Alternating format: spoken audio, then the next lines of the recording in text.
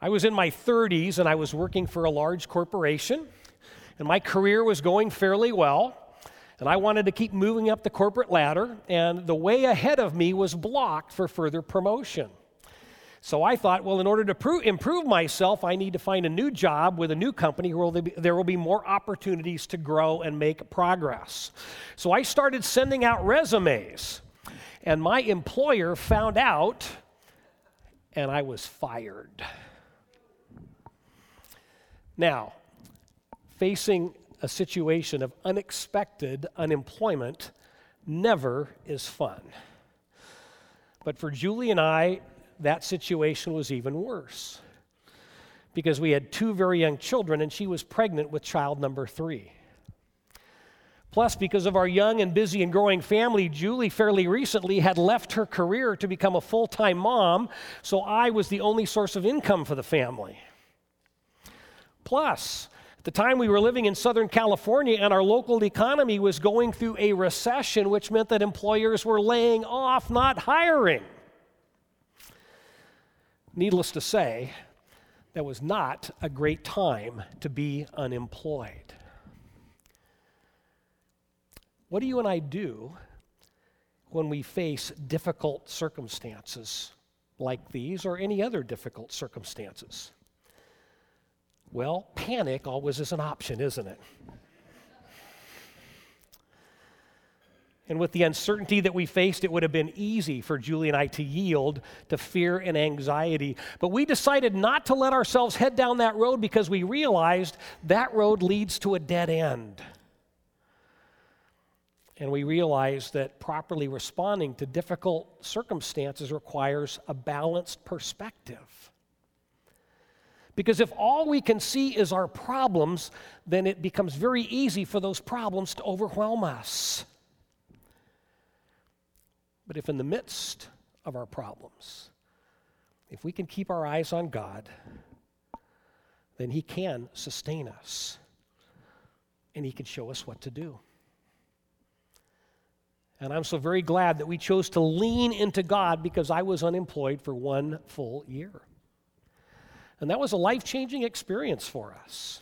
And we learned that in the midst of life's challenges, the way forward is to continually remind ourselves that God is close to us, and He's watching over us, and He's greater than our circumstances. And keeping our focus on God is what enables us to face the challenges of life with hope. During that very difficult year, God met us in many ways through different parts of Scripture. But there was one part in particular that filled us with hope. Psalm 139. And that's our Bible passage today. This psalm is a majestic and heartfelt prayer written by King David of Israel, and it is a prayer about the greatness of God. And whenever you and I face situations that are beyond our control or threaten to overwhelm us, this psalm is here to give us a proper perspective. This psalm does remind us that our God is great. He is greater than any hardships or difficulties you and I ever will face. Now, as we'll see in a moment, this prayer consists of 4 distinct sections. And each section addresses a profound question about God that demonstrates His greatness. And the first section helps us answer this question: how well does God know me? Let's take a look. To the choir master, a psalm of David. O Lord, you have searched me and known me. You know when I sit down and when I rise up. You discern my thoughts from afar. You search out my path and my lying down and are acquainted with all my ways. Even before a word is on my tongue, behold, O Lord, you know it all together. You hem me in behind and before and lay your hand upon me. Such knowledge is too wonderful for me. It is high. I cannot attain it. Now, this psalm, like some of the other ones that we've looked at recently, began as a prayer, and then it was transformed into a piece of worship music for the Jewish folks. And it became a worship song, and because of that, some Bible commentators describe each of these 4 distinct sections as stanzas. And I kind of like that. So David opens this first stanza by marveling at the intimate connection that we all have with our Creator. God made everything, yet He's deeply knowledgeable about every human being that He created. And His personal knowledge about us and His connection with us is part of every moment of every day for our entire lives. And here's what's really wild. Based on what David says, it's a logical conclusion that God not only knows what we're doing, but why we're doing it. Now, this doesn't mean that He has predetermined all of our thoughts and words and actions. It just means that He knows all things. Our God has foreknowledge. He can look into the future, and therefore He knows what will happen before it happens. And He knows you, and He knows me so well that He knows what we'll think, and what we'll say, and what we'll do, long before we ever know it. Now, if we wonder at that, we can get a glimpse of that kind of intimate personal knowledge in some various kinds of human interactions. For example, think of a husband and wife who've grown so close over the years that they can complete each other's sentences. Or I think of perhaps a pair of siblings or a set of close friends who are so closely connected that they know what the other person will likely do in any given situation. I've even seen sports announcers do this. I grew up as a fan of the LA Lakers, and I loved listening to their phenomenal announcer back in the day, Chick Hearn. I'm dating myself a little bit here.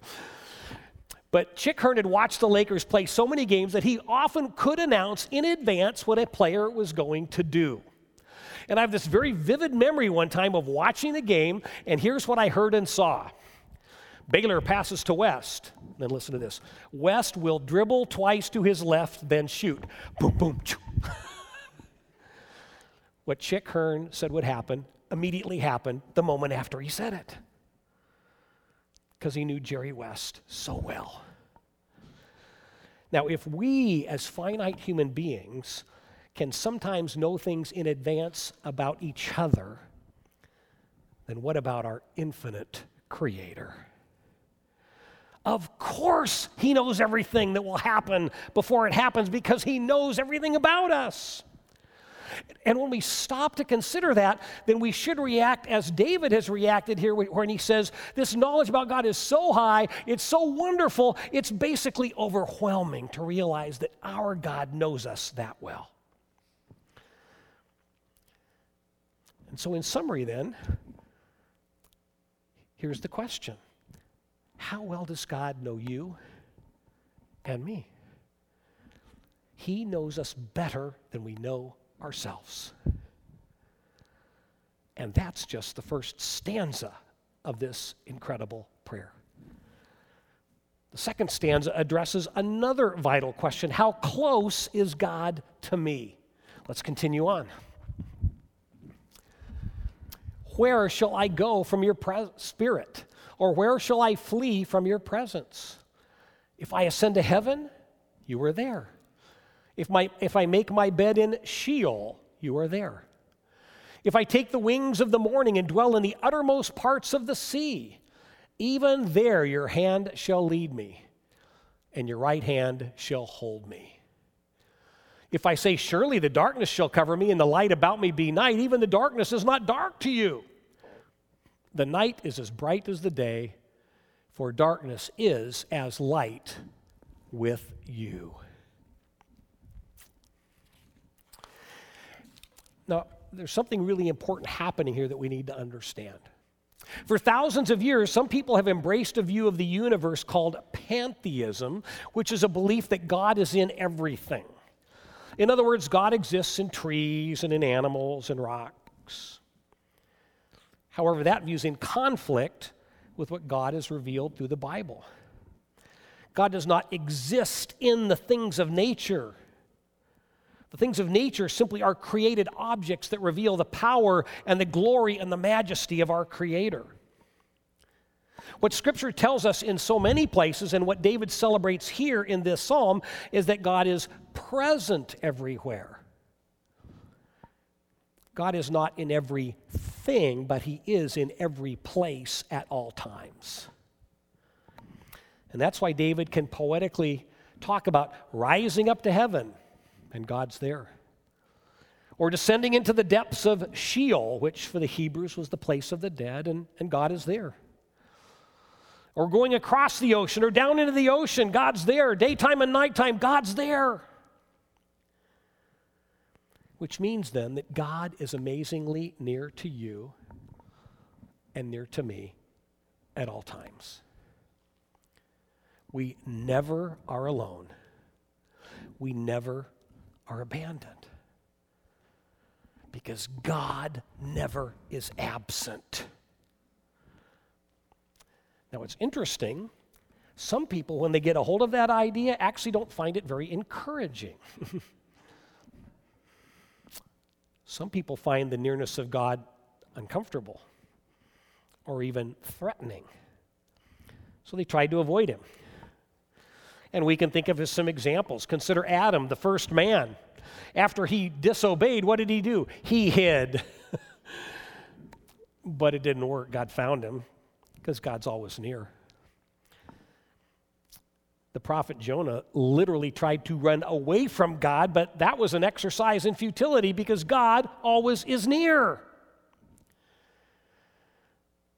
When I think about trying to get away from God, I'm reminded of something my sister Karen once did. She was about 4 years old, and she was caught in an act of willful disobedience by my dad. And as she's caught in the act, here's what she did. Here's Dad. He's looking right at her. She's caught. She covers her eyes, and she turns around, and she walks away. And her thought was, if I can't see Dad, he can't see me, and I'll escape his justice. Oh, my goodness. Well, Dad quickly set her straight on that. Now, we all know that what Karen did was silly. But let's be honest and admit that sometimes we act the same way toward God, don't we? We pretend that if we ignore Him and don't talk to Him, then He doesn't really see us and we can get away with stuff. But we can't hide from God. Nor should we want to. He stays close to us, not to judge us, but to care for us as a loving Father. He stays close to us to correct us when we're wrong and set us on the right path. And that's not something we should be afraid of. It's something we should be deeply, deeply grateful for. And here's something else we need to consider. Our feelings, they are real, but they're not always a reliable indicator of truth. And all of us have had those times when we feel as if God is absent. But based on the truth of Scripture, that feeling is a lie. Whatever you and I may feel in any given moment, God is near. So we always can talk with Him. We always can lean on Him, and we always can be assured that He is close by, no matter what we feel. In summary then, how close is God to you? How close is God to me? Oh, He is closer than anyone or anything. He is never, ever apart from us. What a great God we get to call Father. Well, now we turn to the third stanza, which probes another very interesting question. How carefully has God made me? For you formed my inward parts. You knitted me together in my mother's womb. I praise you, for I am fearfully and wonderfully made. Wonderful are your works, my soul knows it very well. My frame was not hidden from you when I was being made in secret, intricately woven in the depths of the earth. Your eyes saw my unformed substance. In your book were written, every one of them, the days that were formed for me, when as yet there was none of them. How precious to me are your thoughts, O God. How vast is the sum of them. If I would count them, they are more than the sand. When I read this passage, I was reminded of something the comedian Bob Hope said years ago when he opened his act. He said, I've been doing some reading, and I learned that today my heart beat more than 103,000 times. My blood traveled 168 million miles. I breathed 23,400 times. I inhaled 438 cubic feet of air, ate 3 pounds of food, and drank 2.9 pounds of liquid. I perspired 1.43 pints of sweat. I gave off 85.3 degrees of heat and generated 450 tons of energy. I spoke 4,800 words, moved 750 major muscles, and exercised 7 million brain cells. Boy, am I tired. Now, behind that silly humor lies a very powerful point. The human body is amazingly constructed. And that's why David writes in this stanza about the intimate, intricate, and personal way that God formed him in the womb. In the womb. That's where life begins. But David also says something else that's rather interesting. He writes about being woven together in the depths of the earth. Now that phrase sounds strange, but David's words are a poetic expression of what's described in the book of Genesis in chapters 2 and 3. And there we read that God formed Adam how? From the dust of the ground. And God later told Adam that after his death, he once again would be dust in the ground. But that's obviously just a reference to his physical body. Human beings are more than dust, because Genesis also says that God breathed his spirit into humanity and he gave us the gift of life. And so what David is doing here, he is marveling that God took ordinary physical elements and miraculously formed them into men and women who are made in God's image and likeness. Using the elements of the earth, God personally knit together the complexity of your body and mind. Our tissues, our muscles, our ligaments, our nerves, our bones, the chemical reactions that take place within us. The intricacy of the human brain that we're still learning about. And within this universal biological structure that makes us all human, then God, through his Spirit, has stamped each of us with a unique personality. He has given every single human being a unique combination of traits and characteristics and talents and abilities and likes and dislikes and passions. Our God has personally and carefully and exquisitely designed all of the components that make you, you. And make you, you, and make you, you, and make you, you, and make you, you, and make me, me. We are all uniquely handcrafted by God. Wow. Is our Heavenly Father great or what? Now, there's something interesting going on here in the original Hebrew text that gives us an additional insight. The word you in this stanza is emphatic, and it's majestic, and it's all-inclusive. So the best way to translate this into English would be this way, as if David is writing, "For you yourself alone, O God, knit me together in my mother's womb." In other words, David is saying, we are not biological accidents. Human beings are not here by chance. God made us without any outside help. And he didn't create us haphazardly. And he didn't crank us out assembly line fashion. He created each of us personally and with great care, designing us and forming us to be the men and women that he wants us to be. And God's personal attention to detail is so great that he even has formed all our days and written them down ahead of time. Again, he can write them down in advance because he knows the future and he knows all things. But once again, this doesn't mean that the details of our lives are all predetermined. And that word formed there in verse 16 is an interesting one. It's rather complex in the original Hebrew, and it has a range of meanings. And perhaps the best way to understand it would be with our English word ordained. Not a word we use in everyday conversation. But to be ordained means to be officially commissioned for a purpose. For example, many years ago, the elders of my home church ordained me to be a pastor. When they did that, they were setting my life apart for the purpose of ministry. But that ordination did not pre-plan every single thing I would do as a pastor. That same idea is true for every human being when it comes to the days of our lives. God has ordained my days and your days because every day has purpose and meaning.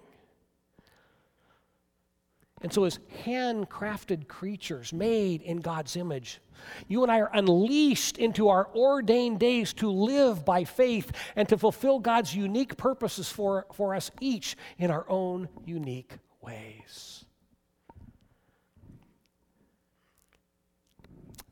So to summarize this stanza, how carefully has God made us?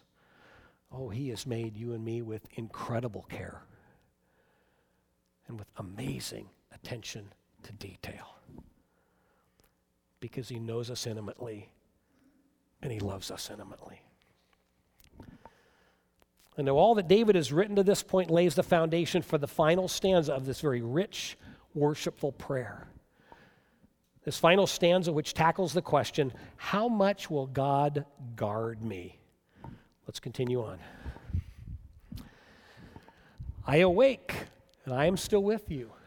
Oh, that you would slay the wicked, O God. O men of blood, depart from me. They speak against you with malicious intent. Your enemies take your name in vain. Do I not hate those who hate you, O Lord? And do I not loathe those who rise up against you?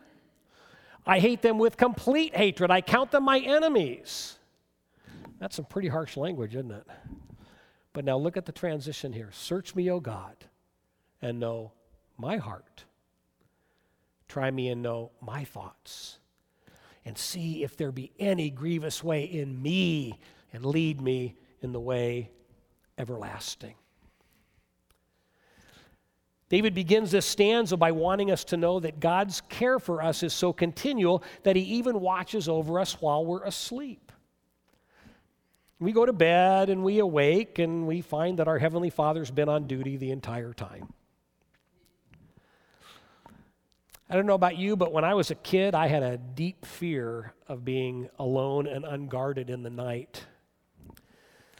And whenever my folks would go out for the evening and they'd hire a sitter to watch over us, we'd have fun and then we'd go to bed.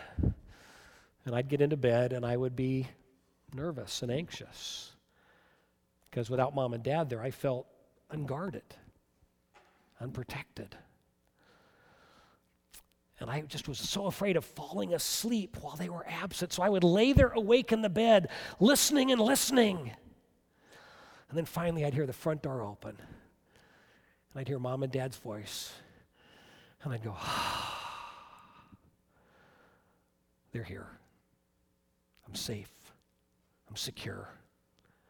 I'm guarded and protected. Whoosh. And I could fall asleep. Wonder if any of you were like that. But you know, I've done a lot of pastoral counseling over the years, and I found that it's not just children who have fears in the night. Many adults are attacked by nighttime fears. And so David's words here are relevant for people of all ages. God wants us to sleep in peace and security, remembering that we're never alone.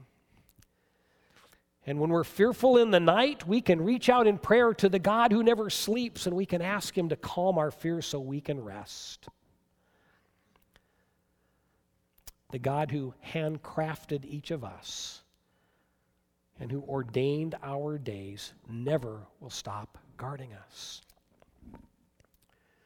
And then recognizing that God's always on duty, David wants God's protection from the enemies around him. But when he describes such people as wicked, he doesn't simply mean they're ungodly. That Hebrew word is interesting, and it has the idea of emptiness. When David talks about these particular enemies, he's talking about people who have abandoned their Creator. So they are not living lives of God-given meaning. These people are not embracing the purposeful days that God has ordained for them. And we see an example of this in the book of Ecclesiastes when King Solomon tries to live a life. It's kind of an experiment where he says, I'm going to see what I can do apart from God. And we read that he achieves business success and financial success, and he accumulates all kinds of possessions, and he enjoys a lot of alcohol and a lot of partying. And at the very end, he says, oh, it's all empty. It's all meaningless. Life without God's like trying to catch the wind. And that's what David's writing about here. People who are spiritually empty because they are passionately against God. And we understand that because of the culture in which we live today. We're surrounded by some of the same kind of people. And whenever I hear someone speak out with vitriol against God, I find myself marveling at the audacity of created beings who believe they can somehow get rid of their Creator simply by saying so. Well, it's no wonder then that David says that these people hate God. And they do, because their reaction to God is not benign. And what does David do? David hates them back. But is that guidance for us? Are we supposed to hate our enemies? No, because this is one of those moments when we need to interpret the Old Testament through the lens of the New Testament. And Jesus clearly tells us in passages such as Matthew chapter 5 that we are to love our enemies and pray for our enemies in the hopes that we might actually change their eternal destiny. Having said that, though, we also need to grasp what David means when he uses the word hate, and it doesn't quite imply what we think it does. You see, for David, life is about taking sides, and he wants to be on God's side.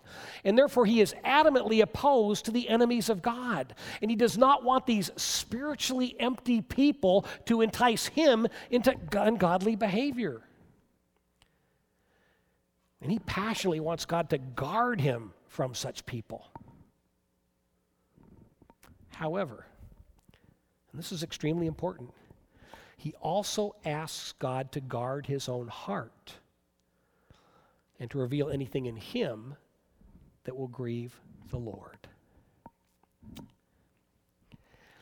Sometimes in moments like this, I try and pull these pieces together, saying, here's a piece of God's word from the Old Testament. We have some advice from the New Testament that's a little different. But there's also an insight here into David's actual understanding of what he means by hate.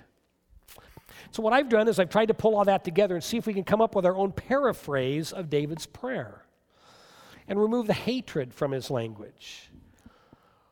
And more overtly include this idea, which I believe he implies by the use of the word hate, that he just wants to be firmly on God's side and wants to be protected against God's enemies. So here's what such a prayer might look like.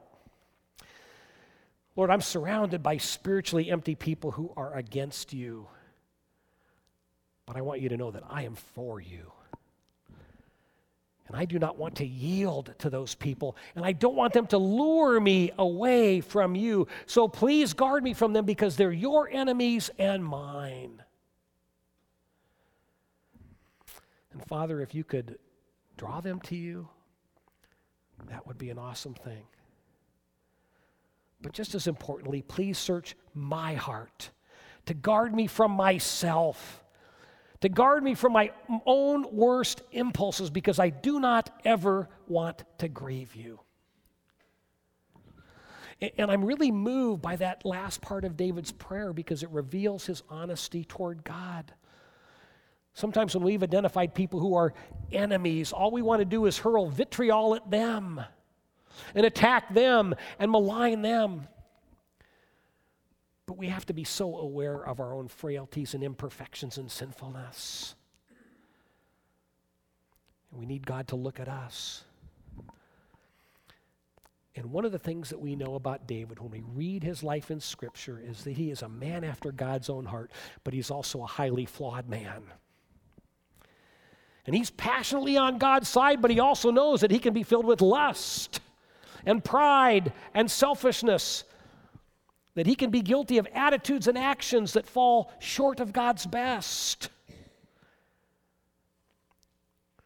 The history of David's life in Scripture is that he failed more than once and sometimes failed spectacularly.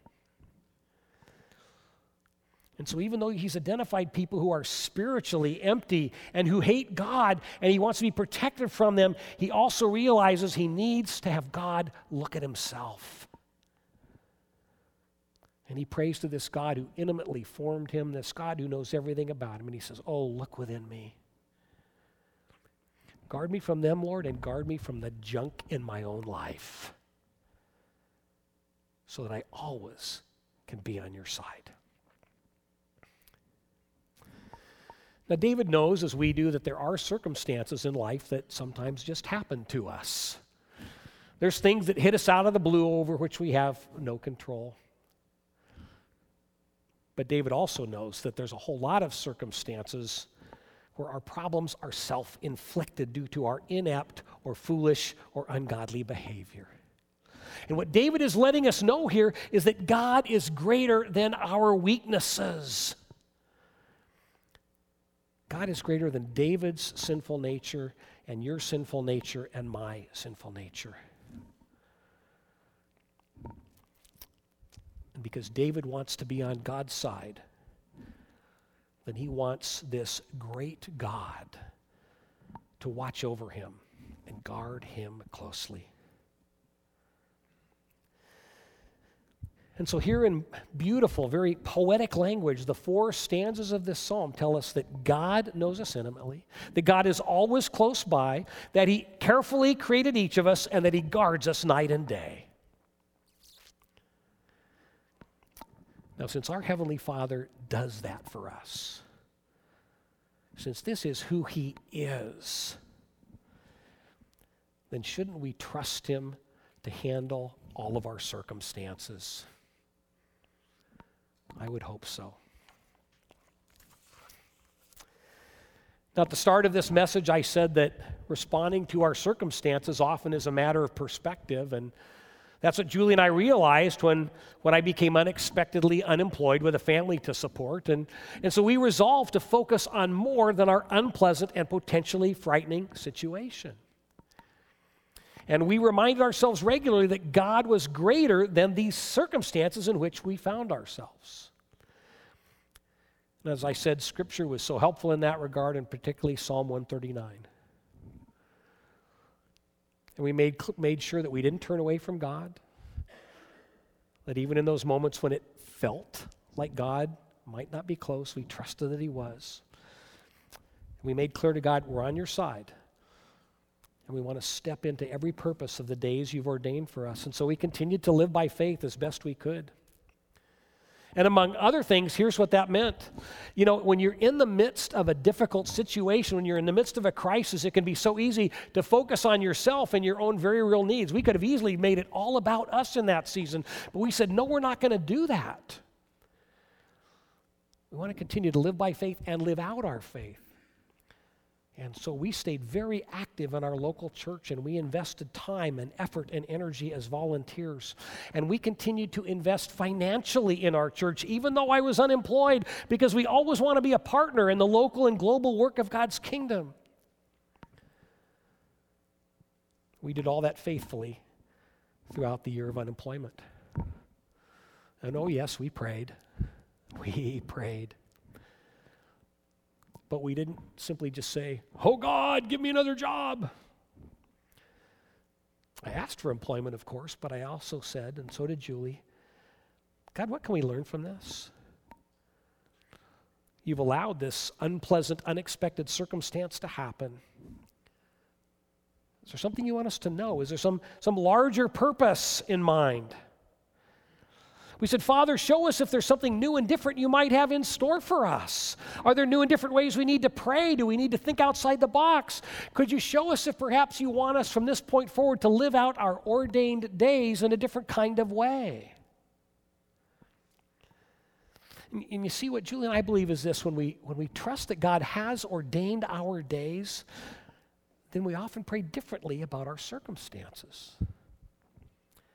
And in our case, this circumstance of my unemployment and our prayers asking God for wisdom about how to respond, that laid the groundwork and set me on a course where I eventually left the marketplace and entered the ministry. And as we look back on that time, here's what occurs to us. If all we had seen was the problem as defined by us, we don't know if we would have heard God. We might have missed out on His desire to direct us in a new way.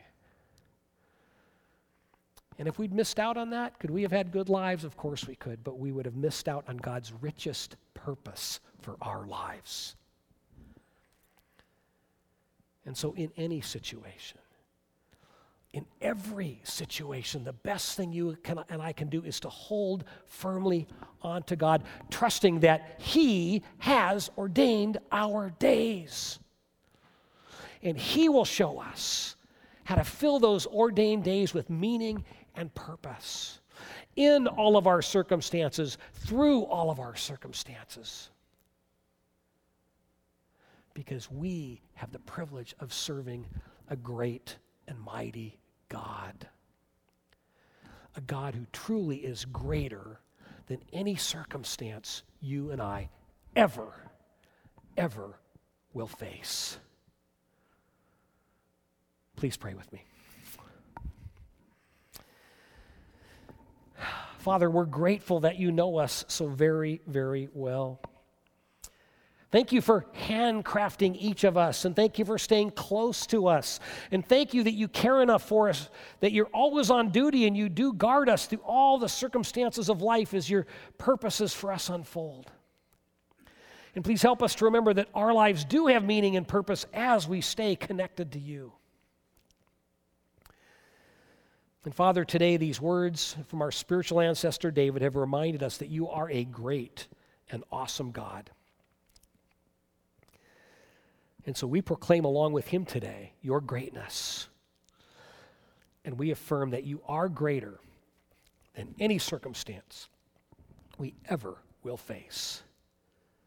In Jesus' name, amen.